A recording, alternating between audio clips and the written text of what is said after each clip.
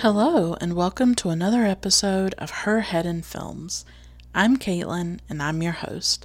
On this podcast, I share my thoughts and feelings about the films that I watch. They tend to be art house and world cinema. What makes this podcast unique is that I weave together my life experiences with an in-depth and personal discussion of films. I explore the impact that cinema has on me and why I connect so deeply to it. As I like to say, my head isn't in the clouds, my head is in films. Today's episode is all about Kelly Reichardt's 2008 film, Wendy and Lucy. Michelle Williams stars as Wendy Carroll, a young woman from Indiana stopping in Oregon on her way to Alaska when her car dies and she ends up losing her dog, Lucy. Much of the film revolves around her desperate search for Lucy and her interactions with various people who either show a bit of kindness and humanity or who instead express indifference or outright cruelty. Released at the beginning of the Great Recession, the film resonates more than a decade later in the way it looks at financial instability, the struggles of the working class, and the very precarious nature of our lives. One bit of bad luck, her car breaking down, sends Wendy's life into a kind of tailspin that she tries to get out of with very few resources. I talk about many things in this episode, including the bonds we form with pets, our responsibility to other people, the making of the film, and much more. So I hope that you will stick around and listen to the full episode. Her Head in Films has a Patreon where you can financially support the work I'm doing on a monthly basis, and you can also access rewards and extras like bonus episodes and even merchandise. You can find more information at patreon.com/herheadinfilms. That's patreon.com/herheadinfilms. At one level, you get a shout out on each episode, so I'd love to give a shout out to my wonderful patrons Jenny, Eddie, Lane, Haroon, Thomas, Kelsey, Aaron, Max, Tyler, Juan, Teal, JD, Vanessa, Spunden, Polina, Olivia, Carolyn, Jesse, Feminist Overlord, and Michelle. Thank you all so much for supporting Her Head in Films and for being patrons. I appreciate it so very much. If financial support is not an option for you, and I definitely understand if it isn't, please consider reviewing the podcast on iTunes and or Stitcher. If you write a review on iTunes, I will read it on a future episode. You can tell your friends and followers about Her Head in Films, or you can interact with me in a positive way on social media. I am on Facebook, Twitter, and Instagram. Just look for Her Head in Films, and you can find links to all my social media accounts in the show notes of each episode. So I will not go on any longer. Here is my full in-depth discussion of Wendy and Lucy.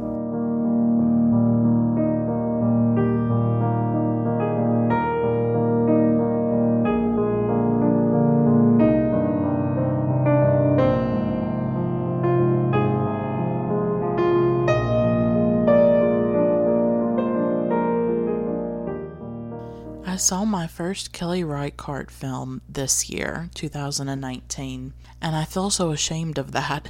She's one of those directors that I've always been really interested in, and I've wanted to watch her work, but I tell you, my watch list as a cinephile is so incredibly long, and I know those of you who are listening can relate, and you totally understand. I make lists, I tell myself, okay, I'm gonna watch these films, and then I'm on Twitter, or I'm reading something, or I come across something, and I totally ignore that list and any of the films that I had on it, and then I watch something completely different. I try to keep myself on track because there's so much I want to see, but then at the same time, I'm someone who likes to be really open to spontaneity and to inspiration and my instinct. And so if I just feel pulled to a particular film and I feel like I have to watch it, then I sort of listen to my gut on that. And I don't know how to explain it to you, but I'm a very intuitive film watcher where I kind of feel like a film finds me at the time when I need to find it. And I know that sounds ridiculous and kind of new agey, and I'm not that kind of person at all. Like, I'm not religious, not spiritual. I don't believe in these big ideas about fate and things are meant to be and things happen for a reason. I don't believe in some greater force or anything like that. But for some reason in my life, I've just always found films when I needed them. And it's happened with books a lot too, because I love literature. I talk a lot about books on this podcast sometimes because that's my background. I have a degree in English literature, a bachelor's degree, and also in women's and gender studies. And so I have a more literary background, and I started much more as a bibliophile in my life. And it's only since I turned like 20 that I've become much more of a cinephile, and I'm 30 now, so I'm about 10 years into this cinemania and this obsession with cinema. I feel like I'm kind of late to the game in some ways, but it used to be like books. I always felt like books found me when I needed them. Like I would find a particular writer that I needed at that moment. Now lately it's been more about films. So I know this is like a tangent, but I just wanted to talk about that. I think that's why art is so personal. I don't think we can always explain why we're drawn to a work of art, why we're drawn to a film. I think recommendations are part of it. That's something great about social media. I don't love social media, honestly. I don't really love film culture online, I gotta be honest. But there are good things about it. I think if you can find a few people online or you connect with a few people there, either on Twitter or Instagram or Facebook or whatever, whatever you're doing on there and however you're meeting people, I think if you can find a few people whose taste that you really trust, that can be a good way to find films too, because you trust their taste and you feel like, well, if they say a film's really good, then I might like it. Or maybe you share similar interests.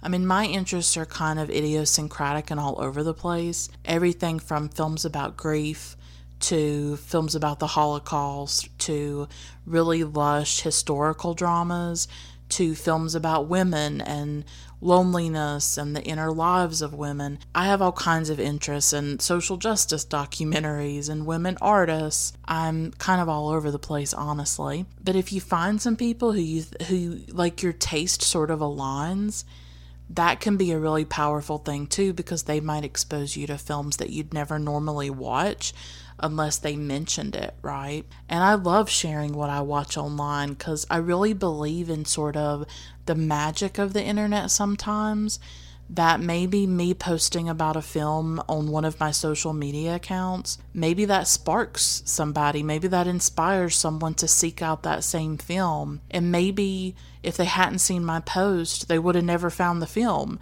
And they watch it and they end up loving it. I mean, that like warms my heart. When people tell me that they've watched things because I mentioned it or because I recommended it or because I covered it on the podcast, that is like the greatest gift that anyone can give me, is to tell me that, because it just makes me feel like, oh, I'm having some kind of impact or influence, or I'm reaching people, right? Because what I want more than anything is for those of you who listen to watch the films for yourself. I'm not the authority. I'm not the be-all, end-all. Who cares what I think? It's really about what you think and your own experience with a film or with a work of art. Like, that's what I wish for you, is that me talking about a film exposes you to it and gets you interested in it. And that's, I feel like that's a really beautiful thing. And it's something beautiful that's been brought into our lives through the internet. Back in the day, the way that I found films was like through Robert Osborne on Turner Classic Movies. Like, if Robert Osborne said a film was great, then I believed him. And I've found so many films through him, like The Passion of Joan of Arc and Brief Encounter. I've covered those films. I've covered a lot of the films that he exposed me to. And nowadays with the internet, more people have that function, I guess. They have that role that they can play. And it's why I tend to focus more on the positive, why I don't really want to be really critical of films, and why I would rather just share films that I'm passionate about and that I love, because then I'd rather share that with you. I'd rather pass that on to you. Like, here's something that could affect you or change your life, or maybe you could fall in love with a director, right? So I encourage you to be adventurous in your film watching, right? And yes, listen to recommendations. That's always great. My watch list gets longer every day because there's a few people online who I just really respect and I like their taste and it aligns with mine. And they have my watch list getting so long. But at the end of the day, if I'm drawn to something and nobody's recommended it, or maybe it has a low rating on IMDb, right? Or whatever rating places there are, I might still take a chance on it. You know, if I'm interested in it, if the description intrigues me, if I like the actress in it, if I like what it's about, I'll take a chance. It's good to have those recommendations, but it's also really great to just explore for yourself and make all kinds of discoveries. And that's like the fun part for me with cinema. I feel like I'm just always discovering stuff. It's like a really beautiful thing to me. I can't really put it into words to you, but I love sort of just being alone in my room and discovering a film, discovering a director. And for me, Kelly Reichardt is kind of like that. I'd known about her for years. I was intrigued by her. And then I just finally decided I'm going to watch some Kelly Reichardt, you know? You don't hear a ton about her. To me, she's a bit like, they have different styles, but she's a bit like Joanna Hogg, maybe. Like when I was first watching Joanna Hogg, I watched Unrelated. Nobody recommended that film to me. Nobody told me about it. Nobody was talking about it. And I absolutely fell in love with it. And I have an episode about Unrelated. And it's only now that, like this year, 2019, Joanna Hogg has gotten so much attention. And I did my episode about her like a couple of years ago. Sometimes I'm a little bit ahead of the curve, I have to say. I'm not tooting my own horn, but I just sort of believe in listening to your own gut and your own instinct. And yes, there's directors who are very popular among the cinephiles and the art house people, but that doesn't mean that you have to watch them. You know, you can watch people that are off the beaten path, and you can watch both. You know, you can watch the mainstream art, the art house directors that everybody loves, of course. But don't be afraid to watch directors that nobody talks about. You never know who you might discover, and you might fall in love with their work. That's just the fun thing about being a cinephile, is like we all have our favorite directors. We all have films that like impact us and affect us in such different ways. We all have like our top 10 that's so different and so unique. And I was just talking to someone about this, you know, of how our engagement with film is so deeply personal and so unique to each one of us. And I think that's a beautiful thing. Go with your gut, go with your instinct, explore, discover. That's the fun thing to me. And sort of drown out all the noise. Yeah, somebody might rave about a particular film or director, and then you end up watching it and it does nothing for you, or vice versa. And, you know, here's this obscure director that no one talks about, and you're in love with their work deeply, right? So Kelly Reichardt she always interested me. I have not seen her entire filmography. I definitely want to watch more. I've only seen this film, Wendy and Lucy, and then I saw Meek's Cutoff, which I really liked too. I want to see Certain Women. I want to see Old Joy. I'd love to see her debut, River of Grass. I've got plans, trust me, to watch more of her work because I do like her style. And of course, I'll talk more about that. And I know I've gone on a tangent with all this, but I wouldn't say she was somebody I discovered, but I just was really impressed with Wendy and Lucy. That was the first film by her that I watched this year. It wasn't the kind of film that I'd ever really seen before, like in independent cinema or in American film recently, and I just really loved it. That's why I'm doing an episode about it, right? And so I do feel like she's one of those directors who is kind of under the radar. Maybe me doing this episode will inspire you to watch more of her work. I don't know. Or maybe you're already a fan. So I just want to give a little bit of background information about Kelly and about the making of the film before I get into my full analysis and share all my thoughts and feelings with you.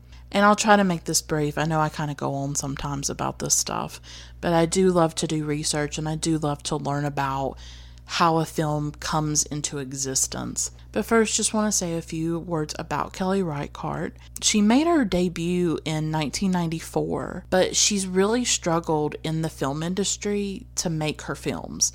Like, she had this really great debut called River of Grass. I still need to watch it. She didn't make another feature film for like 12 years. It took a really long time for her. She teaches, she does other stuff like in between making her films, obviously, so that she can make a living. But I think it's a reminder to us that often for women, especially for women in the independent film space, it can be so difficult to get a film off the ground. This is someone who is profoundly talented, who is telling, I think, really important stories in a unique and interesting way. Hopefully, she's able to make the projects and the films that she wants to make in the future. I can only hope, right? But she was born in Miami, Florida in 1964. And I read some of this book about her called Kelly Reichardt, and it's by Catherine Fusco and Nicole Seymour. And I got a little bit of information from it. And they said that her dad was actually a crime scene photographer, and that she started using his camera sort of to make her own work. And that's how she first started, I guess, to get interested in photography or filmmaking, right? And they describe her style this way, and I think it's a really good encapsulation of it. They write that her style is quote, a slow-paced realism that highlights the precariousness of contemporary life and emphasizes the everyday, ongoing nature of emergency, unquote. I think that's why I'm drawn to her work. I do like films about class. I like films about working class people, or even the poor, the working poor. I think class is a really central facet of American life in the 21st century. And I think as climate change gets worse, as a lot of other things start to happen, we're going to see more class division, and the inequality, the economic inequality in this country is so extreme and appalling and gross. You know, it destroys lives, it kills people. And so I just think class is an important subject, that it really tends to get overlooked, ignored in mainstream cinema. And so I think Kelly Reichardt's films about ordinary, everyday people, not every single film of hers is about class struggle, obviously, but I like that she focuses on ordinary people, and Wendy and Lucy in particular is certainly about class. So I just wanted to give some info about the making of the film. It's based on a short story called Train Choir by John Raymond, and he also co-wrote the script. She's worked with John Raymond before, like on Old Joy, another film of hers that I want to see. Much of this was filmed in various locations in Portland, Oregon, and that's where John Raymond lives. And so when he was writing the story, he obviously called upon the landscape where he lives, right? And I think she also worked with him on Meek's Cutoff. And even like the Walgreens that they ended up using in the film is like right near him where he lives. And it was like the Walgreens that he was thinking about when he wrote the story. It's very interesting how Michelle Williams became part of this film.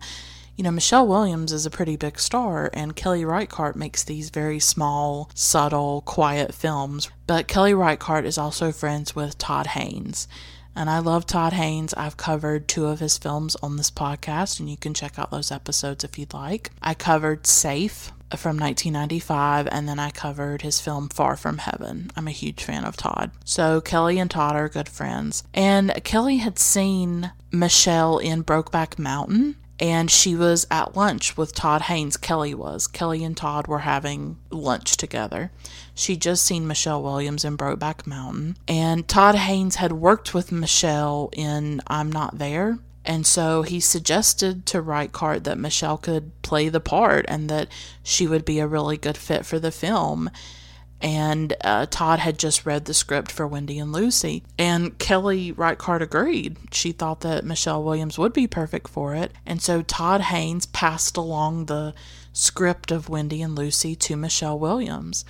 And that's how Michelle ended up becoming part of the film and saying yes to it. I thought that was sort of fascinating, that it just sort of happened as a consequence of this lunch that Kelly Reichardt and Todd Haynes had together. The film was shot in about 20 days. It had a budget of $300,000. During the entire shoot, Michelle Williams was not really allowed to wash her hair. She wasn't allowed to groom herself, groom her eyebrows, for instance. And she also wasn't allowed makeup. She didn't wear makeup during the filming. In preparation for her role, she slept in the car that's used in the film, the Honda Accord. She slept in that car for about a week in order to prepare for the role and to sort of put herself in the place of this character. The dog in the film belonged to Reichardt, and her name really was Lucy.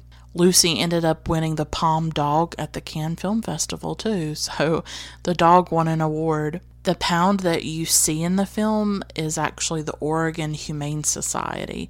So they used real locations throughout Oregon. The Walgreens, and these places were not necessarily adjacent or close to one another like they seem to be in the film. The Walgreens seems to be across the street from the mechanic place or the body shop, whatever you call it. But in reality, those places were very spread out and miles away from each other. But the film makes it seem like they're right across the street. The inspiration for the film came from two things, really, and Reichardt talked about it in a few interviews. So she did this interview with Gus Van Sant for Bomb Magazine, and she says, quote, "The seeds of Wendy and Lucy happened shortly after Hurricane Katrina. After hearing talk about people pulling themselves up by their bootstraps, and hearing the presumption that people's lives were so precarious due to some laziness on their part, John and I were musing on the idea of having no net. Let's say your bootstraps floated away.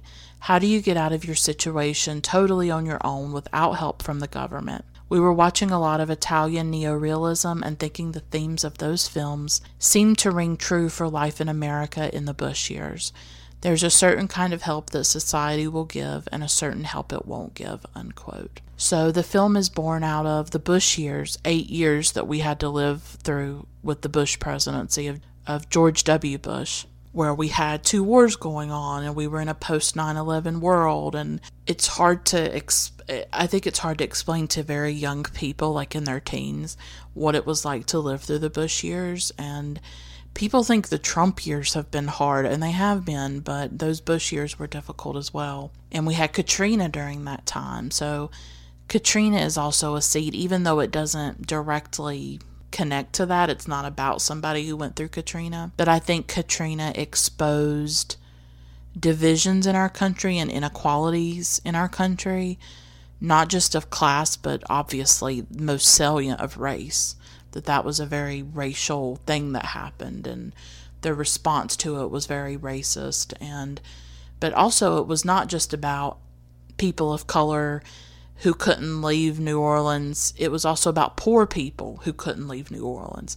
Say if you had a car, say if you had money to leave, you could have gotten out. So there's an economic thing there as well that's intersecting with it. Not just race, but class as well, I think. And she sort of taps into that of the class issues that were very much in the forefront after Katrina and during the Bush years, and that continue with us. And then in an interview with LA Weekly, she talks about the post-Hurricane Katrina stuff, but she also talks about an encounter that she had with a woman, and this is how the writer of the LA Weekly story puts it. Quote, "But the direction it took was shaped by Reichardt's encounter while scouting for a location in Texas with a middle-aged Mexican woman whose car had blown a tire and landed in a ditch. The woman was in her socks, her cell phone minutes had expired. She had $20 to her name, and the blown tire was her only spare. Reichardt drove her to the next exit, paid for the tow truck, came back with her, and marveled as a policeman worried more about her safety than the woman's. I was really impressed with how unhysterical she was, and how she expected nothing from authority," says Reichardt. "And my own train of thought was, how deep do I get into this? Can I buy my way out of it? It made me realize that's what this film is about. What is our obligation?" Unquote. And she talked about that encounter in another interview. Everything that I'm referring to will be in the show notes of the episode, all of my sources and stuff. So she had this encounter with this Mexican woman who had just no money to her name hardly, and her vehicle had blown a tire, and she was struggling, and Reichardt was trying to help her. But at the same time, she's sort of like the Walgreens security guard, like, well, how deep am I going to get into this? Like, this is someone she doesn't know.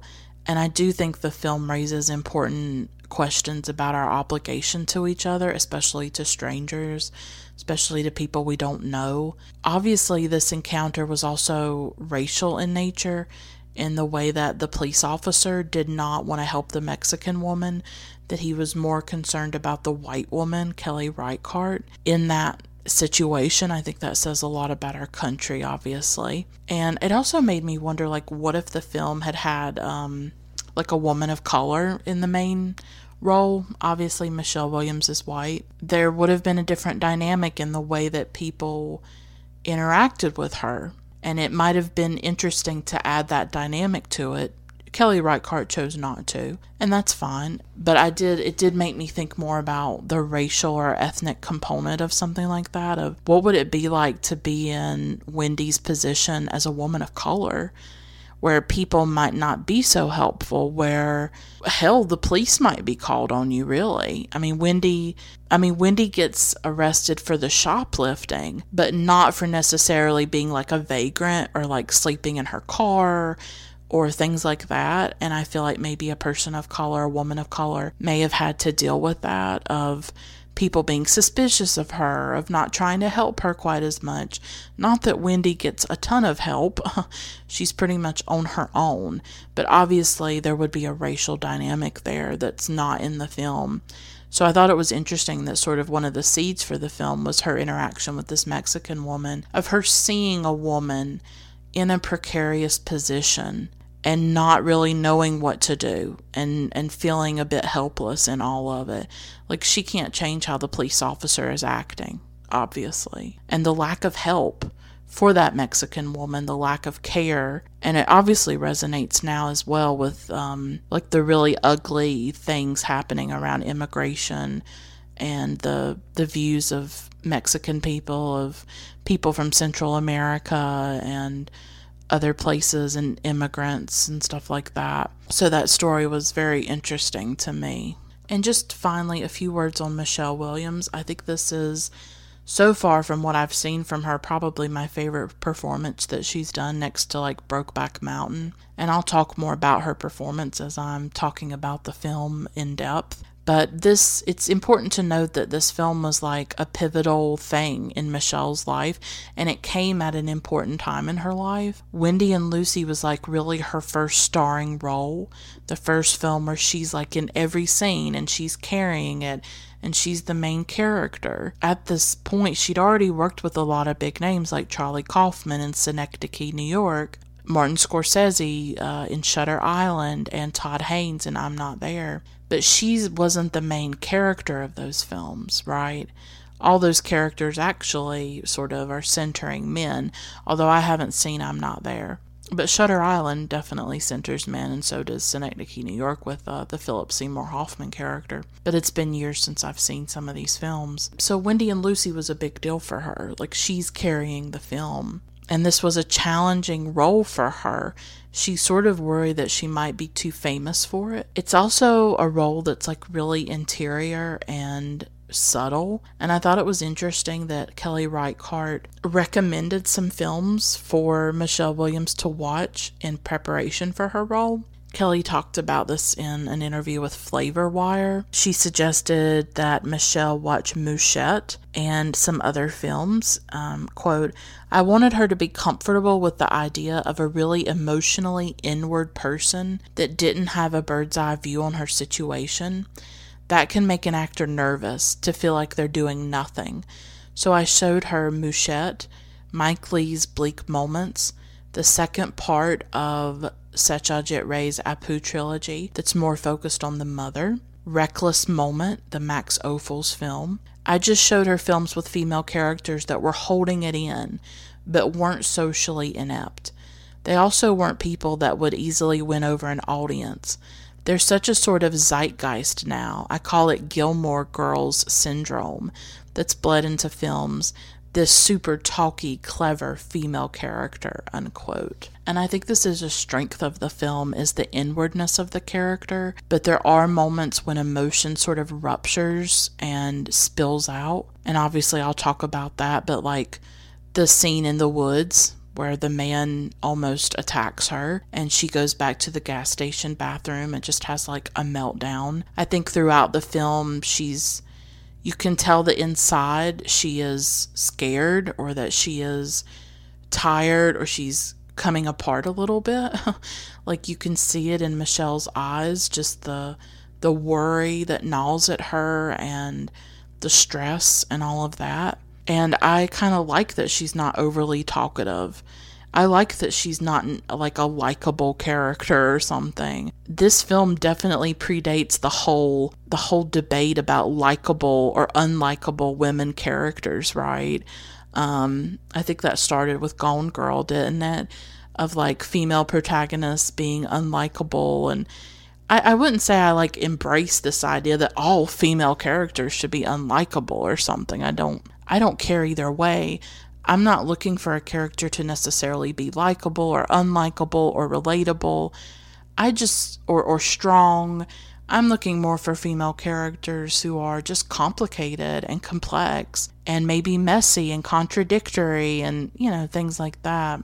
Just human and authentic. That's more what I'm in search of. And I think there's something really interesting about Wendy in this film, where she is really inward, she is really distanced and separated from other people, and you can feel that. And yet Michelle's performance is able to convey her inner life, I think. This film came out at a really difficult time for Michelle Williams. Heath Ledger had died in January of 2008, and then Wendy and Lucy was released in December of 2008, and it was obviously a very traumatic event. And some of the interviews I read, they do ask her about it sometimes, so at times she was asked by the press about it and had to answer those questions, and she always did it with a lot of grace and always maintained her privacy. And she's done that for many years now, ever since it happened. Her main focus has been to raise her child and to live her life. That's something fascinating about Michelle Williams, I think, is the way that she goes in and out of different kinds of film productions, right? Like, she can be in the big blockbusters, and then she can be in a Kelly Reichardt film, and she's been in several of Kelly's films, including Meek's Cut Off, and including Certain Women, which I hope to watch soon. So she goes in and out of those worlds, right? She can be on the red carpet looking really glamorous, and then she can be Wendy, this young woman just struggling and desperate and trying to hold it all together. And she does both really beautifully. She's a rare actress in that way. Michelle just gives a tremendous performance. I will definitely be talking more about that as I talk about the film. And now that's what I would like to transition into, is talking about Wendy and Lucy. I know that those of you listening do not care about the order of the episodes, but I do think about the relationship between films when I choose to cover them. Right now, as I do episodes, I actually have a theme every month, and then I do 2 films that are connected to that theme. And in a way, I almost view them as possible double features for you, as films that have some kind of relationship or some kind of theme in common. For the month that I'm doing this episode, it's July 2019. I chose to focus on women who are dealing with like financial precarity. So the other film before this episode that I covered was the Dardenne Brothers' 2 Days, One Night from 2014, and it stars Marion Cotillard. And then I chose this film, Wendy and Lucy, to pair with it. So if you see Wendy and Lucy and you're wondering, well, what's something maybe kind of similar to it, you could definitely go with 2 Days, One Night. Or even maybe pair it with the Dardenne Brothers film Rosetta, which I was able to watch recently that I really liked. Maybe I'll do an episode on Rosetta one day. Or I'd also say maybe Agnes Varda's Vagabond, and I'll talk a bit about Vagabond in this episode. I have an episode about it, about Vagabond. I think those would be good to pair with this in some way, where you have women characters who are struggling, there's class issues, things like that. But the thing that struck me about Michelle Williams and Marion Cotillard is that with both films, 2 Days, One Night and this one, we have a famous actress, a global sort of superstar actress, who's cast in a role about an ordinary woman. And I feel like both actresses do such a superb job of embodying their characters so authentically, truthfully, and beautifully. I know that Marion Cotillard certainly does that in 2 Days, One Night, and I really think Michelle Williams' performance in Wendy and Lucy is phenomenal, and it elevates the film, carries the film. I don't think it would be the same film without her. So that's just something I wanted to comment on, is the way that both of these films take women who are very well known, very beautiful. They are able to become totally different women. And I know it seems obvious, well, that's what actors do. That's what acting is. But I don't know if all actors are able to do that, really. I think we live in an age where you don't see a lot of actors playing ordinary people anymore. You know, they're playing superheroes. They're playing larger-than-life action heroes. You don't see a lot of these actors or actresses having to play an ordinary person like me and you. So I do think Michelle Williams pulls it off very well. I really do. So Wendy and Lucy came out in 2008, as you know. And I've told you everything, you know, the backstory, some of the making of it, how it came to be. And now I just want to talk about this film. It's a moving film in a lot of ways. Rewatching it for this episode, I saw it like a few months ago. It's not one of those films where I saw years ago and I'm just sort of going off that memory. I found that watching it a second time was even better for me. And I noticed things. I noticed like the visual beauty of the film. I noticed the quiet moments, the way that Kelly Reichardt finds moments of beauty within the film. And if you watch it again, or if you've seen it several times, you'll notice it as well. The way she'll focus on a tree, the way she'll focus on like birds in the sky, the trees, things like that. And it made it like a richer experience. This film begins and ends with trains. We see trains on train tracks. And it brings to mind the fact that the film's based on that short story, Train Choir, by John Raymond. And at the end, of course, Wendy will get on a train in order to leave that area. Trains, there's always a romance about them, right? And there's almost something very democratic about them, like anybody can hop on one. They are vehicles for movement, right? Because by the end of the film, Wendy does not have any transportation. And so it's a free, easy way for her to get from point A to point B. And so it's interesting how trains will recur throughout the film. It's really amazing to me in general how this film is only about 1 hour and 15 minutes. It's a slim film, and yet it's very dense in themes and in things that it looks at, from, you know, financial instability to our relationship with animals to how we interact with each other as human beings, how we help each other, how we hurt each other, loneliness, a woman on her own, a woman who's vulnerable. So there's so much going on in this film, and I'm going to try to get to all those themes, because when I'm watching these films, I write down sort of the plot and things that are happening, and then I like to write down themes that come to mind for me and thoughts and like what a scene, like what it makes me think about, how it affects me. And that's always what I try to convey in these episodes. I love how this film starts with Wendy and Lucy, obviously. We see, it's like a tracking shot actually, and we see Wendy and Lucy like out in the woods playing. They're just playing together. And we hear this humming that Wendy will do throughout the film. It's at the beginning, it's at the end, it's even when she's in the Jack's grocery store where she does the shoplifting.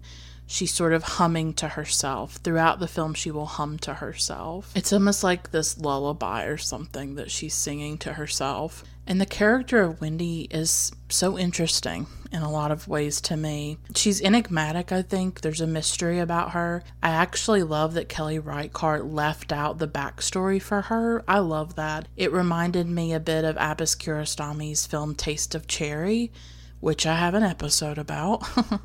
Y'all, I've done almost 100 episodes at this point. I have a vast archive.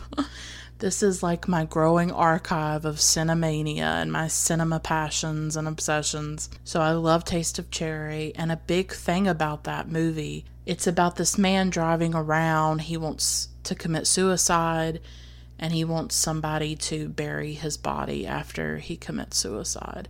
He wants a person to come and check on him to see if he is dead and then to bury him, basically. We don't understand why he wants to kill himself.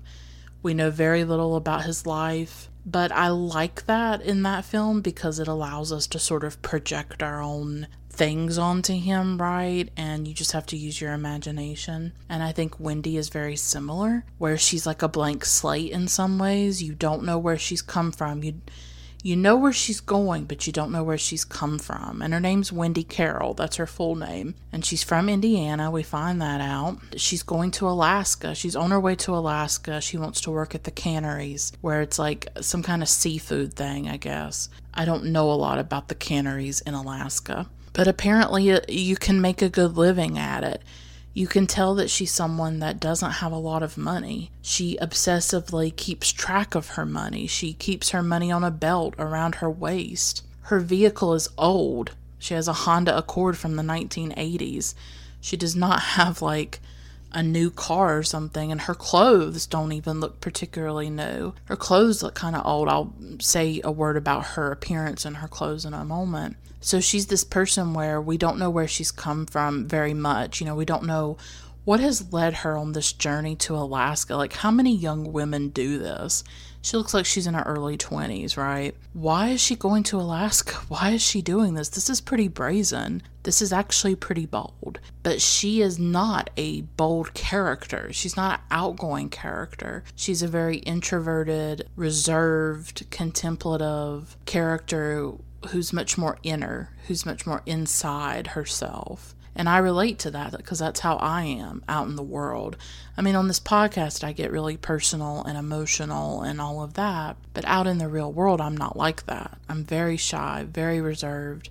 I don't talk a lot. I'm very introverted and things like that. I'm a lot like Wendy. I'm very separate from people, distanced from people. I'm probably prickly, really. I mean, I don't think people like me in particular. I'm standoffish. I guess I'm very protective of myself. Maybe I see Wendy that way too. Like, she's a protective person. I love the enigma of her and the mystery of her. And I think it's a strength of the film that we don't know her entire backstory. Like, what caused her to leave? Is she running from something? Is there's something that happened that she needed to get away from? We don't know. I mean, Kelly Reichardt and Michelle Williams know. They created sort of a backstory for her, and Kelly talks about it in interviews. They created a backstory, but I kind of like, as a viewer, not having one and just imagining her going on this journey for whatever reason. But obviously it's rooted in an economic need, that she needs a job that's going to pay her better. And she has stopped in Oregon. That's where all this happens, is like this little town, this little economically depressed area of Oregon. That's on her way to Alaska. So immediately at the beginning of the film, it's Wendy and Lucy, right? She's with her dog. She is a woman alone in a lot of ways, but at the same time, she's not completely alone because she has Lucy. And that relationship is probably what has sustained her through the entire journey. And it's what's so heartbreaking about the film is that once she loses Lucy, things sort of start to accelerate for her and really start to unravel and fall apart. And I think Lucy is like a stabilizing force for her, something that keeps her going. And I can totally relate to that because I have a dog and his name's Boomer. And we've had him for about 9 years now. I mean, I'm 30 years old now. I just turned 30. I had my birthday. Like, this dog has been with me a third of my life at this point. You know, he's almost 10 years old, and he's really important to me, and he's important to my mom. My mom and I have been through a lot in life. We've been through a lot of loss, including the death of my father when I was 16 years old, and it happened in 2006. We didn't get Boomer until 2010. She actually got the dog because I went to college in 2010, and My mom and I are really, really close. If longtime listeners know it, because I talk about her, we're just extremely close with each other because of all of the loss and the grief and the trauma that we've been through together. And she's my best friend. She's my whole life. I live with her. She's just everything to me. And I talk about our relationship a lot on this podcast. Not too much because it's private, but I adore her and love her deeply. When I left for college, that created a big void for her. And she went and got Boomer. And I think Boomer has replaced me at this point. If any of you follow me on social media, you may have seen pictures of him. I do share pictures of him sometimes on Instagram, like in my stories and stuff like that. But he's a really sweet, wonderful dog. But he, as much as I love him, like my mom's relationship with him is incredibly intense. Like, my mom's been through so much, and this dog is like one of her biggest comforts in life. She's just obsessed with him. He's like her shadow. Everywhere she goes, Boomer goes. Like, they're just inseparable. I think he is what keeps her going sometimes, almost more than me. Like, she might love him more than me on some days, okay? I'm not like the easiest person to deal with or live with sometimes, but she loves Boomer just so deeply. So the relationship between Wendy and Lucy, I think a lot of us can relate to it, of this pet, this animal who just brings love, unconditional love. That's the thing. That's what a pet brings to you. Everybody should have access to that. Like, I hate later on in the film when she steals the dog food, when Andy, that little shit-faced Andy, who I hate, I think we all hate Andy, right? Saying that, oh, if you can't afford dog food, you shouldn't have a dog. And I'm like, shut your mouth, kid. I cannot stand him. I will talk more about Andy, okay? Shut up, kid. You don't know what life is like, okay? You teenage jerk. I'm not good at put downs. Actually, no, like, we should all have access to pets. Like, it's cruel. So only the rich should have pets. Only the rich should have access to that kind of love and all of that. Wendy has Lucy as a support system, as a friend, as everything, right? And you can feel that immediately. You can feel the love and the bond between the two of them. And yet by the end of the film, they're together at the beginning, and then by the end, their paths will diverge. They will take drastically different paths by the end of this film. And what's sad is that in a lot of ways, the dog is cared for more than Wendy is. That at the end of the film, Wendy has to keep going. She has to leave. She has no home, no safety net, no anything. And then Lucy has a home. Lucy has somebody to take care of her. While for Wendy, the future is unknown and uncertain, and we don't know what's going to happen to Wendy. But we know where Lucy ends up, right? It's open-ended for Wendy in a lot of ways. When we first see Wendy, for much of the film, she wears like a plaid shirt, a blue hoodie, brown shorts, tennis shoes. She has this short haircut. She has almost defeminized herself. I don't even know if that's a word. And I wonder if she did it on purpose, because she's a woman alone on the road, except for Lucy. Lucy's maybe her protection too, right? Lucy's there for love, but Lucy could also be a protection for her. And it reminded me a lot of Vagabond. There's this character, her name's Mona, and played by Sandrine Bonnaire, and this is my favorite Agnes Varda film. And like Wendy, she's sort of a drifter. She's without a home, and she's on the road. She hitchhikes, she goes around, very much living on the margins in a lot of ways. And she wears like this bulky leather jacket and jeans. Her hair's unwashed.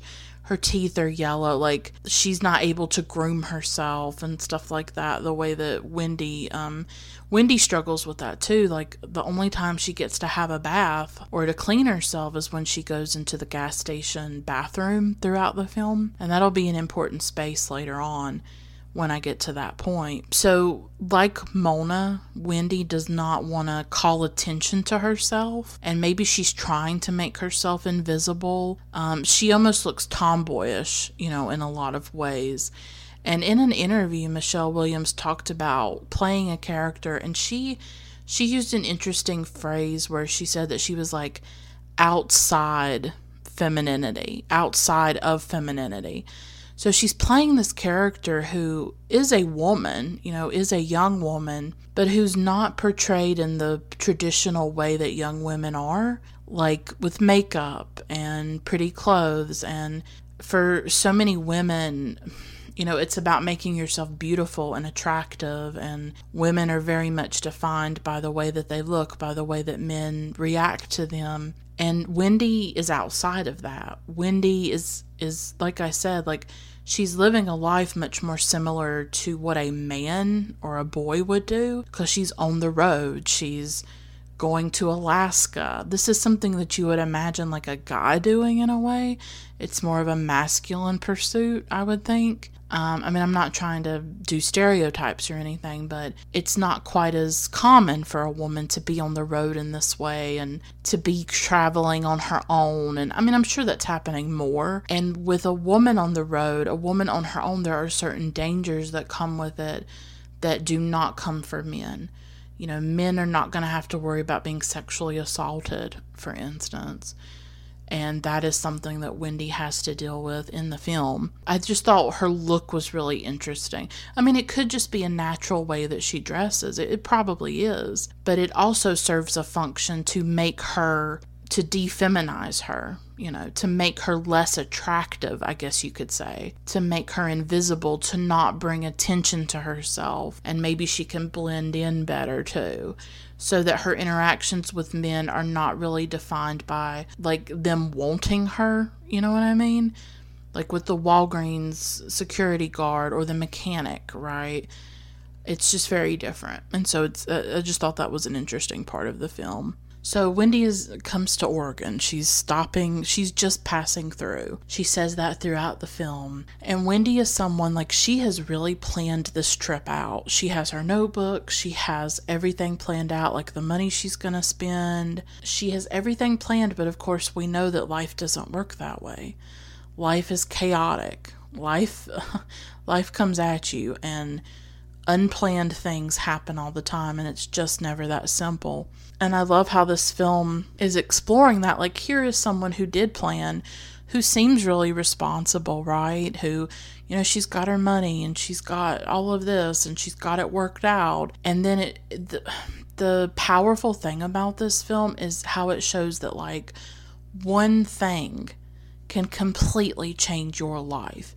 It's like this domino effect. One thing. And then that one thing gets bigger and bigger, and everything starts to unravel, because that happened to me. That happened to my life. When I was around 13, my dad got injured at work. And up to this point, my dad had always been really healthy. He mainly worked at like warehouses, unloading trucks, like big 18-wheeler trucks. It was like, it's a difficult job working in a warehouse. He always did really physical work, and he was always in really good shape and a healthy guy.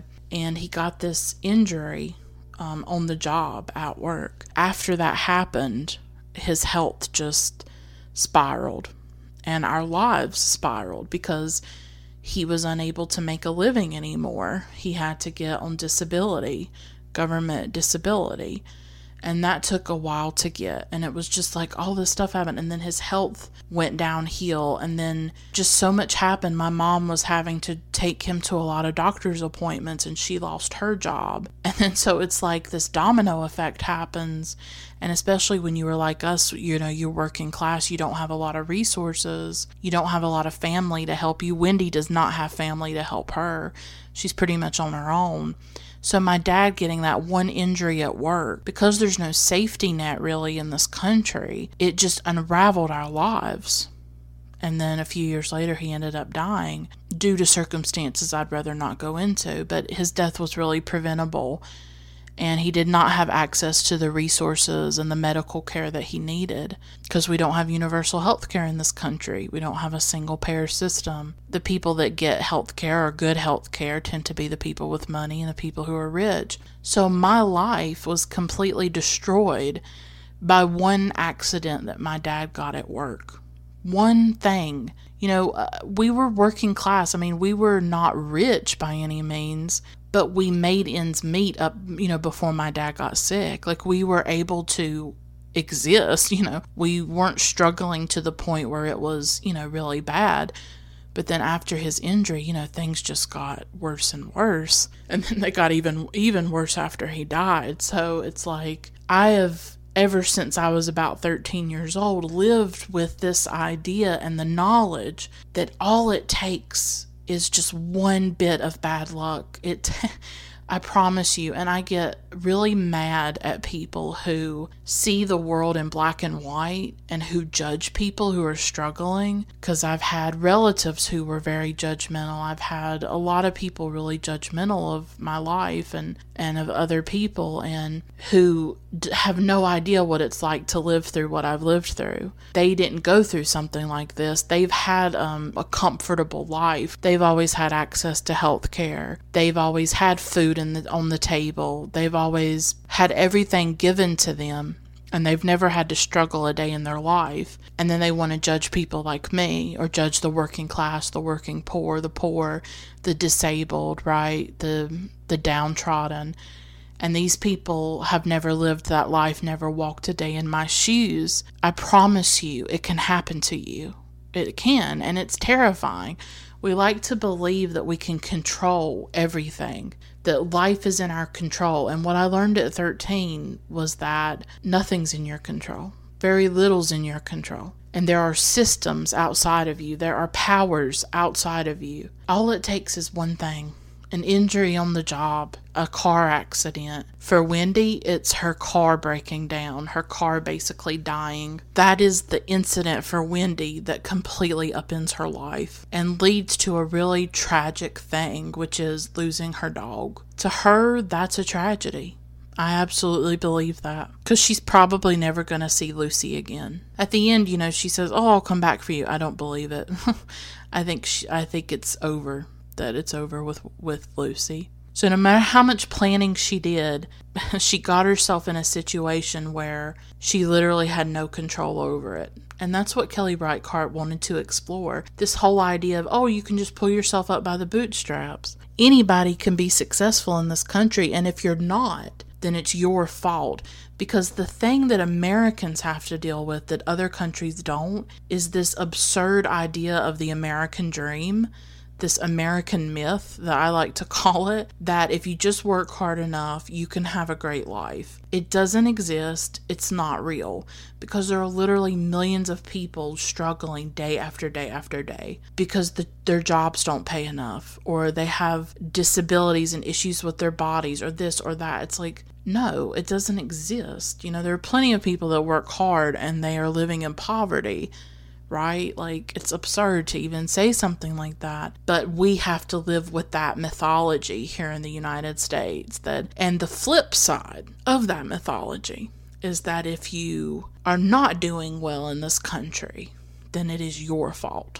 That's the flip side of it. Is that, if you work hard, you'll do great. Well, if you're not doing great, then you must be lazy and worthless and all of this. That you must not be working hard enough, and you must be a bad person, or you must be lazy, or it must be your fault. And of course, Wendy and Lucy explodes all of that, because this is a young woman dealing with something outside of her control. She doesn't have a support system. She has nowhere to go, and she's just doing her best to try to get through it. But her car dies. She parks in a Walgreens parking lot so that she can sleep at night.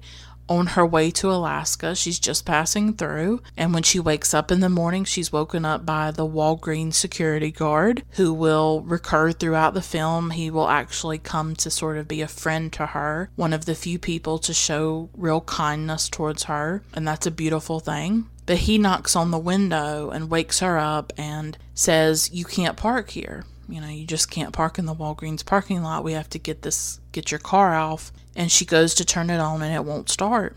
Her car is dead. So he helps her get it on the street. And then her odyssey, or her ordeal begins, of trying to get the car fixed, finding out it can't be fixed, trying to take care of Lucy. She has run out of food for Lucy. She has a bit of water, and then she has like this empty dog food, this bag of dog food. And at first she goes to collect some cans and take them to recycling, but it's just a small bag that she collects, and she doesn't go through with it.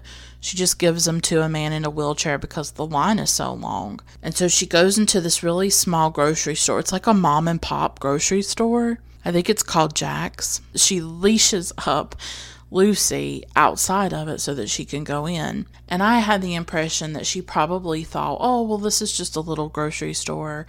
They're probably not going to have security cameras and all kinds of stuff like that. I also got the sense that maybe she had shoplifted before, right? Maybe she had done this a few times because her finances are very tight. She does not have like thousands of dollars on her or something. Maybe she has a few hundred. I'm not sure the exact amount. So she's probably tried to find ways to like make her money last. And you know, the thing about Wendy is she comes off really smart to me. Like, she's on her own on the road, but she seems like really self-sufficient. So I saw parts of myself in Wendy, and then of course other parts I know.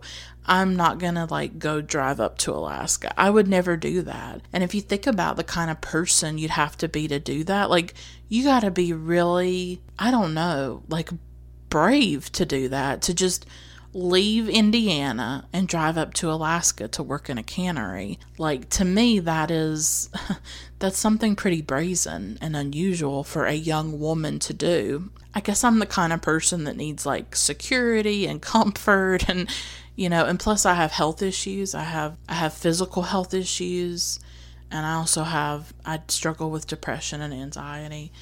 So for me to just do something like that would be impossible and unthinkable. For Wendy, and I'm sorry if I call her Lucy at some point, like, I don't know, it might happen.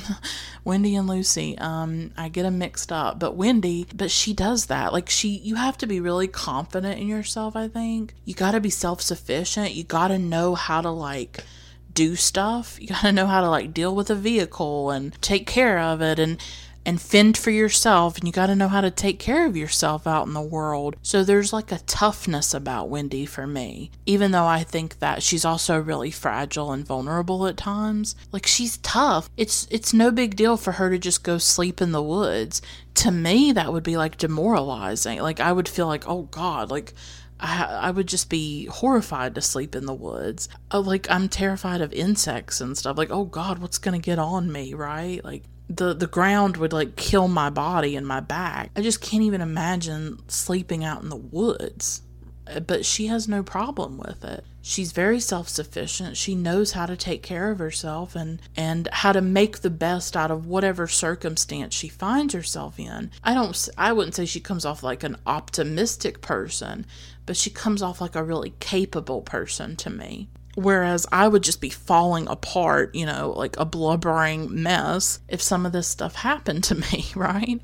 I'm a weakling. I'm very weak. So she goes into this grocery store and goes around and takes some items, including a can of dog food. What she doesn't realize is that she's been watched. She's been spotted. And as she goes to leave, little old Andy comes and grabs her arm very forcefully and takes her to the back where his boss is. He checks her tote bag. They find that can of dog food. And I loved that little touch of Andy wearing the cross necklace. I loved that. I mean, brilliant touch about sort of the hypocrisy that you see a lot in this country, like this Christian hypocrisy, this judgment, and really getting so far away from the teachings of Jesus. Like, Jesus would have been for the poor and the needy, and then you see a lot of these Christians, like, I know these people. They live all over the South, all over where I live. I can't stand it. Who, you know, go to church every Sunday and Wednesday and then treat other people terribly, think that they are so holier than thou and better than everybody else.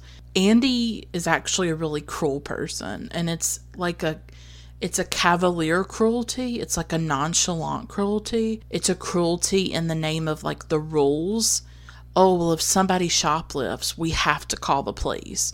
He's very insistent about it. And then he makes his little comment, if a person can't afford dog food, they shouldn't have a dog. He is incredibly smug, entitled, a person for whom the world is black and white. There are no shades of gray. He's got to follow the rules. And if Wendy's down on her luck, if she's struggling, well, that's not his problem. He's got to enforce the rules, right? Because most people would have just let it slide. Most people would have just been like, obviously, this is a desperate person, or this is somebody struggling, and they would have let it go. But not old Andy. He can't do that. Little teenage Andy, who is such an asshole. Ugh. So Andy gets to call the police on her, and she ends up going to jail. And I thought it was really interesting, the scenes of Wendy at the jail, because what occurred to me throughout a lot of this film is Wendy having to navigate bureaucracy, and how maddening, frustrating, stressful, and mind-numbing it is. She's got to go through the bureaucracy of the jail, where they take her fingerprints and they photograph her, and then she's got to be booked, and she's got to sit in the cell for however long, right? And then there's also the bureaucracy of the pound, where she goes there, and then, they have to call her, and then she's got to fill out this form, and this and this and that.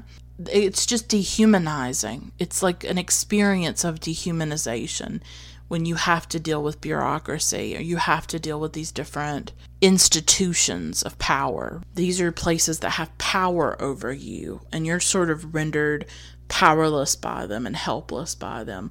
But especially when she's at the jail, that's a very dehumanizing experience. And the whole time, she's worried about Lucy, because Lucy's leashed up outside of this grocery store, and she eventually, she pays the $50 fine. That eats into her finances. She was not expecting that. And when she goes back to the store, Lucy's gone. And I love the scene where when she's looking for Lucy, she comes across Andy again. But she's looking for Lucy, and she comes across him. And I love how she gets kind of sassy, and she's like, I hope you're happy. And then you see him getting into the car, like his mom or dad probably came to pick him up. She's like so sarcastic, and she's like, good night. And then she's yelling at the car, your son's a real hero. Like, I love how Wendy, if I were Wendy, I would have been like cussing this kid out. Like, you are the reason. Andy is the reason for all of this happening, except for the car dying.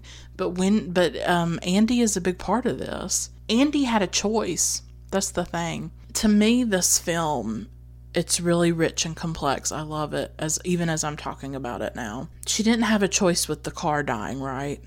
But the way people treat us, there are choices involved in that. And the film, I think, shows the best and the worst of human nature. I don't know if that was Kelly Reichardt's goal. I don't know. But the Walgreens security guard, and I'll talk more about him, he actually chooses to show kindness to her. Andy chooses to show cruelty. This is a film about how we can help each other or how we can really hurt each other. Wendy does choose to steal. We have to hold her responsible for that. She makes that choice, absolutely. But Andy chooses to criminalize her for it. He chooses to involve the police, which really drastically alters her life. And a lot of what happens is the direct consequence of one person's cruelty, and that's Andy. So, when Kelly Reichardt in that interview talked about what is our obligation to each other, that to me is maybe the central idea of this film, is what is our obligation to one another in everyday life. I get really annoyed at all these positive stories that come out when there's a big disaster. It happened even after Katrina, right? And after all these hurricanes, after tornadoes, after floods, and all these things. Oh, look at the way people help each other. Look at the way people band together. Oh, humanity's really good to each other. And to me, it just completely erases the way that we're complete jerks to one another on a daily basis, and how there's a lot of cruelty in the world. I mean, people can't even drive without being assholes most of the time. Like, every day we go through stressful stuff because other people make our lives so stressful, because other people are cruel and hurtful and selfish, and like, people can't even drive in a decent way, right? People can't really be decent to each other, like, on a daily basis. So it doesn't really help too much to do it after some horrific disaster when we can't even do it on, like, a daily basis. We can't even be kind or decent, right? Like, it just annoys the hell out of me when I hear stuff like that. And this is a good example. This is like person to person here. She's right in front of Andy, and he chooses to call the police on her, and we see that all the time. A lot of these stories that come out, especially with people of color, like the one that comes to mind is the recent one where a family left Dollar General and their daughter was accused of taking a doll on the way out. And I don't think it was anybody who worked at the store that called the police, but it must have been like somebody else, I guess, at the store or in the parking lot. And the police surrounded them. The police arrested them, got very violent with them, just over a little girl stealing a doll or something. And then the police said, oh, well, they shoplifted. Like, that justified anything that they did. Like, the way that certain behaviors become criminalized and the way that the police are involved in them. Or think of like the Starbucks thing. Those two black men were in a Starbucks and they were just sitting there and they hadn't bought anything. And so the person working there called the police. Like, people are so quick to call the police over things that's not necessary to call the police for. It's ridiculous, and it always leads to these really terrible videos that you see online. And of course it predominantly happens to people of color, where they have to worry about that whatever they are doing, they're going to be automatically criminalized or seen as criminals. Now, obviously, Wendy does not have to deal with that because she is a white woman, but Andy calling the police, like, that's what it reminded me of, is like how people are so easily criminalized nowadays, right? Like, we just don't even know how to be humane to each other anymore. And we involve the police and stuff, or things get really violent easily for really no reason. If Andy had not called the police, then she wouldn't have lost Lucy. She had no control over the car, but Andy could have made a different decision. He could have chosen not to call the police, not to criminalize her, but to see that this is someone down on their luck, this is someone struggling, and to have kindness and humanity towards her. And instead, she wasn't shown that. So he made that choice to be inhumane towards her, while the Walgreens security guard made a different choice. And we can make different choices. That seems to be a message to me. Like, we can try to put ourselves in someone else's shoes. We can try to be kinder and not be an Andy. Do not be an Andy. And now Lucy's gone, and the rest of the film is really about Wendy trying to find Lucy and her desperate search for this dog. I think things really start to change for Wendy once Lucy goes missing. You can tell that Wendy is like holding on by a thread. She's been to jail. Her car won't start. The mechanic place, like the body shop or whatever nearby, is not open. It takes her forever to finally get the car in there. And then she's basically told that it can't be salvaged, that it's going to cost more for her to fix whatever's wrong with the car than what it's worth. And she should just junk it. And she doesn't have the money to fix it anyways. She doesn't have thousands of dollars. So just gradually things are spiraling. Starts with the car not starting, and then, her shoplifting the dog food, ending up in jail. Lucy going missing. It's like this series of unfortunate events, right? It's like this series of bad luck, and how one thing just compiles over and over, and everything starts to compound and everything starts to unravel for her. But at least up to that point, she had Lucy, she had her dog, she had a companion. She wasn't going through it completely alone, but without Lucy, she just seems a lot more lost and fragile, frantic and worried. She wants to find Lucy, and that's how her attention shifts. And it's just a reminder, I think, that our pets can ground us. They can keep us, going, They can comfort us when we feel lost, out of control. And when we lose them, we can feel very out of control and lost without these wonderful companions in our lives. Wendy's loneliness starts to really come out and magnify. She tries to call her sister and I guess her brother-in-law, I guess, because they're both on the phone talking. And she lets them know that she's broken down in Oregon. And oh gosh, Wendy seems like she has my kind of relatives.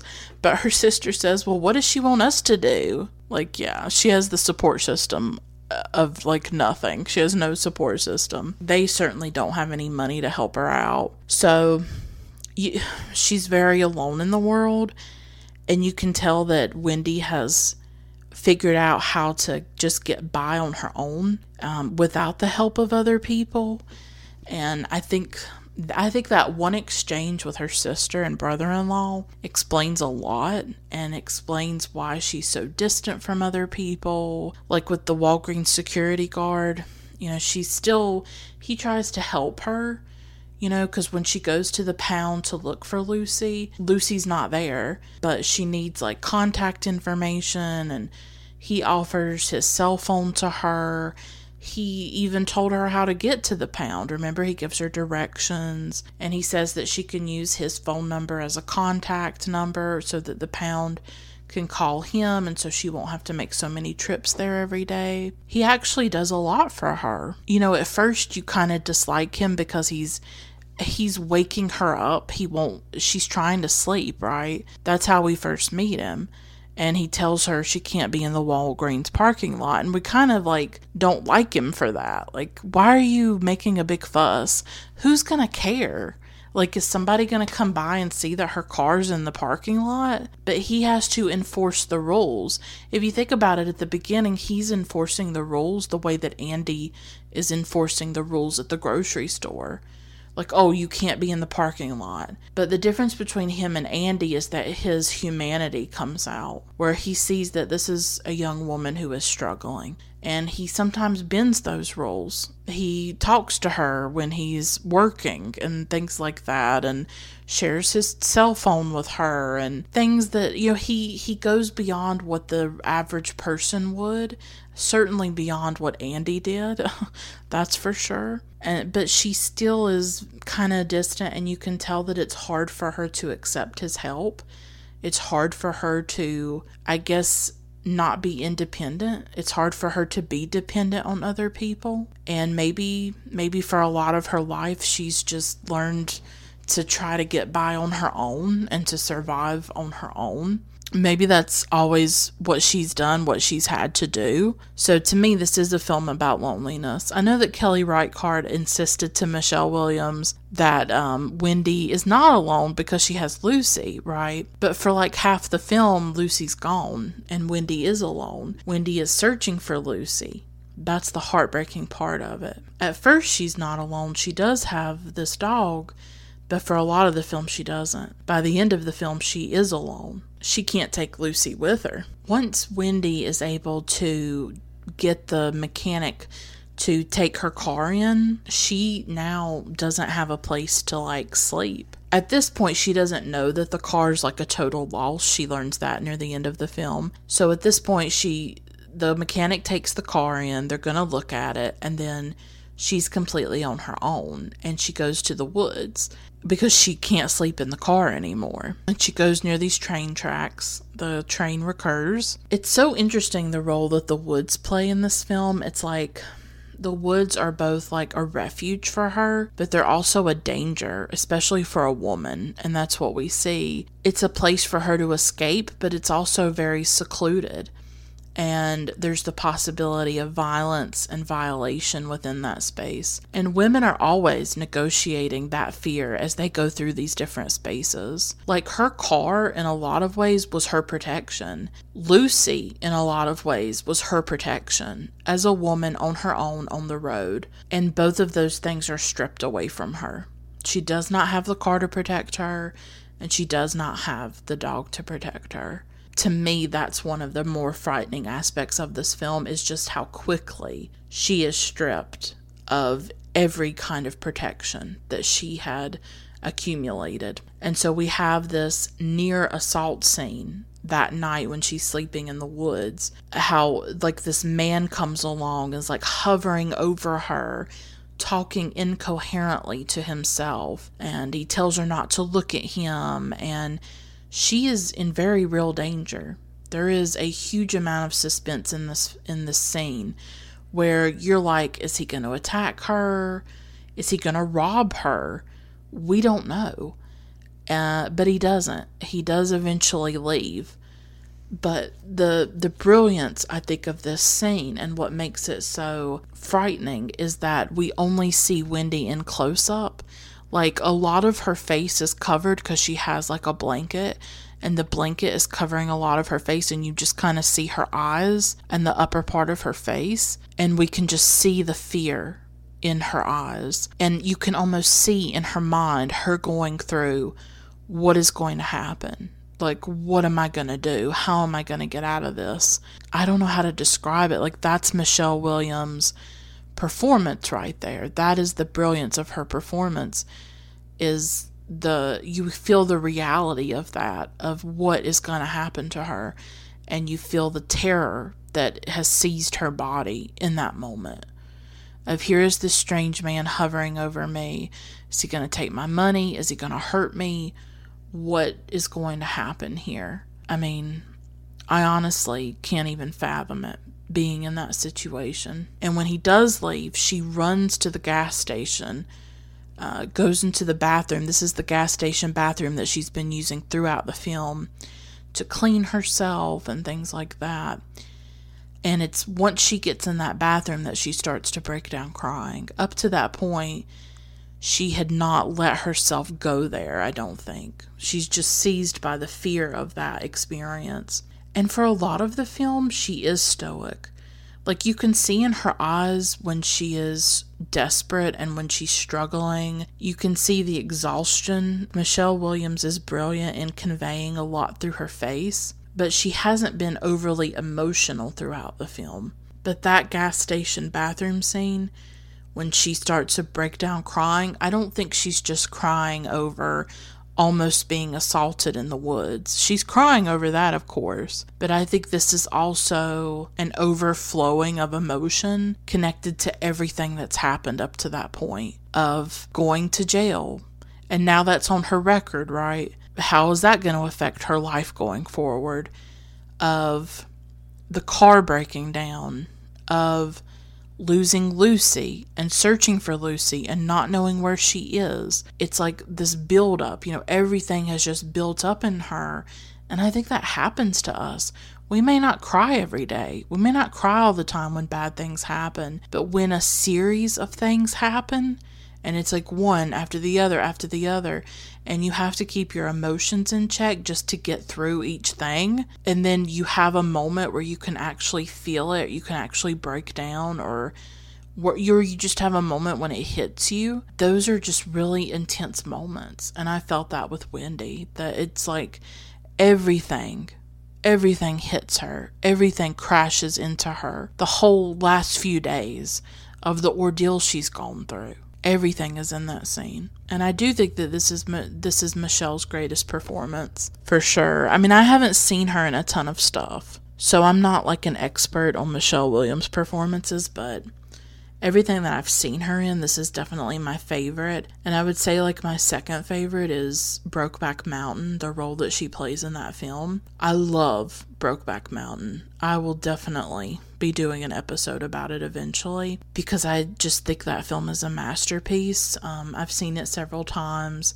I saw it when it first came out in a movie theater. I have an intense experience of seeing it. I think it's a stunning film. I don't care what anybody says or thinks. I love it, and I think it's kind of underrated as a work of art. It became a cultural phenomenon, kind of, in that way. But as a work of art, I don't think it's gotten its due. At least I don't think so. She gets herself together. eventually, and she doesn't have anywhere to go. She can't go back to the woods. She doesn't have her car. So she goes to the Walgreens parking lot to wait for the security guard. He comes by, and it's actually his day off. I want to linger on this scene because I don't know if the relationship between her and the security guard made an impression on me as much the first time, but when I rewatched the film, I really had a lot of sympathy for him. And he's an older man. He's in his 60s or 70s, and he is standing up for long shifts as a security guard at the Walgreens. He's probably not making a lot of money, let's be honest here. And this is his day off. He didn't have to come by, but he said that he got a call from the pound. So he actually took the time on his day off to go by the Walgreens, figuring that she was probably there, so that he could give her his phone to use so that she could call the pound. I mean, the kindness of that. I don't think I felt it the first time I saw the film, but the second time I just felt the kindness of that. He didn't have to do that. What obligation does he have to her? And that's Kelly Reichardt's whole question. What is our obligation to each other? He certainly goes above and beyond to do that. He could have just waited till the next day, couldn't he have? Or he could have waited till his day off was over and he went back to work. But instead, he went on his day off to give her that phone so that she could call the pound. I think that says a lot. I really do. When Wendy calls, she finds out that Lucy's with a foster family, that Lucy was found. So if he hadn't gone there to do that, she would not know that. And then he gives Wendy some money, and he's like, go ahead, take it. He's trying to do it secretly so that his wife or his girlfriend doesn't see. I didn't catch it the first time, but he gives her $7. And I read a review of the film, or it might have been the interview. It might have been an interview. And the interviewer talked about how when he saw the film in the theater, during that scene when you realize that he only gave her $7, that there were people in the audience who laughed. It may seem like a small amount of money. It is. $7 isn't a whole lot, but to some people that is a lot, especially to a Walgreens security guard who's probably making around minimum wage. Maybe a bit more, but in 2008 or 2007, I guess, when this might have been filmed, I'm not sure what year it was filmed, I'm sorry, that's minimum wage. That's like an hour of his work right there, just $7. And he may have been making a bit more, who knows. Even though it's only $7, that will buy some dog food, right? That will buy something, and every little bit helps.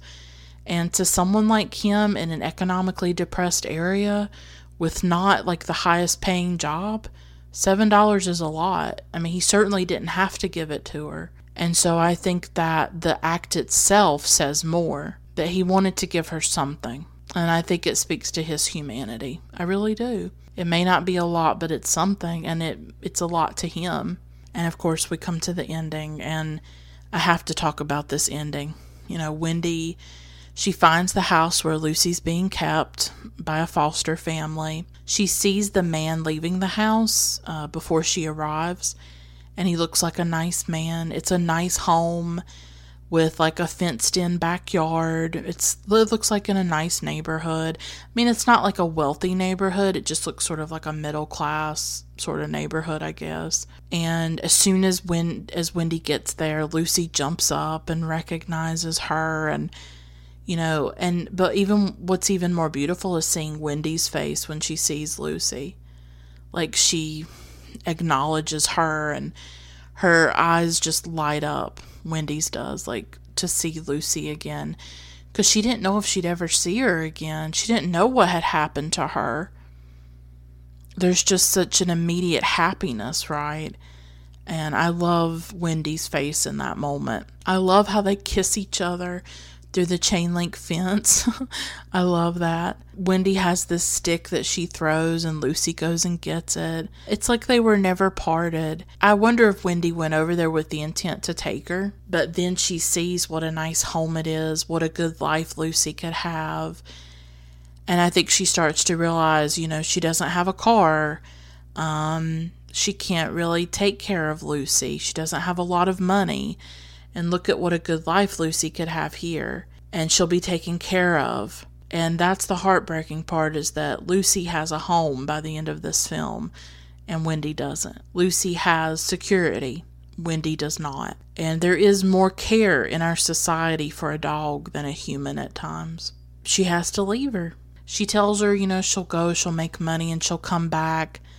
I don't think she will. I said that earlier. I don't think she'll come back. We see Wendy's face through the chain link fence, and we see her tears. We see her having to make that decision to let go of Lucy and to let Lucy have a better life and to live somewhere where she can be taken care of in a way that Wendy cannot take care of her and provide a life that Wendy can't provide. She has to walk away from Lucy, and we can hear her crying as she does that, and what it took for her to do that, to walk away from that dog, the dog that she had spent much of the film desperately searching for, hoping to find, and the selflessness of that act to leave her, because she knows that she will be taken care of. She knows that she'll have a better life than Wendy can give her. It's it leaves you speechless, the strength that it takes to do that, to leave behind your companion, your best friend, everything that has probably gotten her through. We don't know her history with Lucy. We don't know the life she might have had in Indiana, and maybe how Lucy might have helped her through some different difficult experiences when she was growing up or something like that. We don't know their long history together. We can only assume it. To walk away like that, it's just stunning. I can't describe the way that ending makes you feel, the way it breaks your heart. And yet, it's the only decision that Wendy can make. There is no alternative, really. She has to leave her behind. Wendy ends up on a train. There's a train going by, and her car is not fixable, right? She has to leave the car at the mechanic's place. They're going to get rid of it for her. She was just passing through, and there's nothing to keep her there anymore. It's not like she can get a job. It's not like she can start a life there. She has to get to Alaska. And so she just gets on one of those trains. We don't know where she's going. We don't know where she'll end up. And we really don't totally know where she's been either. We've only been with her for a few days in Oregon, looking for her dog, trying to, keep her life from completely unraveling. And we don't know what's going to happen to her on that train. To me, there is a sense of possible danger, a sense of what is she going to do? Where is she going to go? Is she going to make it to Alaska? Is she going to get found out? Is she going to get arrested again? How's she going to cope without Lucy, without anybody in the world to help her or to be there for her? I mean, what it takes to get through that. But she seems to have this goal in mind of getting to Alaska. That something about Alaska is like a promised land to her. I mean, why else would she go on this journey, to get up there? It reminds me a little bit of Rosetta by the Dardenne brothers, because Rosetta in that film, she is obsessed with having a job. She just wants to be employed. She just wants a stable job so that she can have a better life, so that she can have a life like everybody else has. And she will go to any lengths to have a job, keep a job. She wants it so badly and so desperately. Wendy's focus on this one thing, getting to Alaska, it kind of reminds me of that, of maybe Alaska for her is like this promise of another life, of a better life, a different life. And maybe in that way, Wendy's kind of a dreamer, and maybe she's like all of us. I think all of us sometimes dream of our lives getting better, or maybe something's right around the corner, or something good's going to happen to us. I think she's also probably trying to recover from what happened in Oregon, of everything that went wrong. You don't know what's going to happen to her. You know what happens to Lucy. She's going to be at this home. She's probably going to be taken care of and loved and all of that. Who's there to love Wendy? Who's there to take care of Wendy? Who's there to give a home to Wendy? Nobody. That's sort of the sadness that I'm left with about this film and about our society, honestly. I mean, yeah, the film was made 11 years ago, but I just think it still speaks to us now. So many themes, of financial precarity, economic instability. I think those are still very strong, and how just one event can unravel your life. This is just such a powerful film in every way. The performance that Michelle Williams gives, the brilliant writing and directing by Kelly Reichardt. So far, from what I've seen of Reichardt, this is my favorite by far of hers. I liked Meek's Cutoff, but I think the themes in Wendy and Lucy just hit so close to home for me. Our lives are so precarious and so fragile, and I don't think people get that. I think people who have things have always gone right for them. There are people like that in the world. When they were children, their parents provided everything for them. They went to college debt-free because their parents paid for it. They've had health care their entire lives. They've not wanted for anything. There are a lot of Andys in this world, more Andys than I think we like to acknowledge. And it's hard for them to understand the Wendys of the world.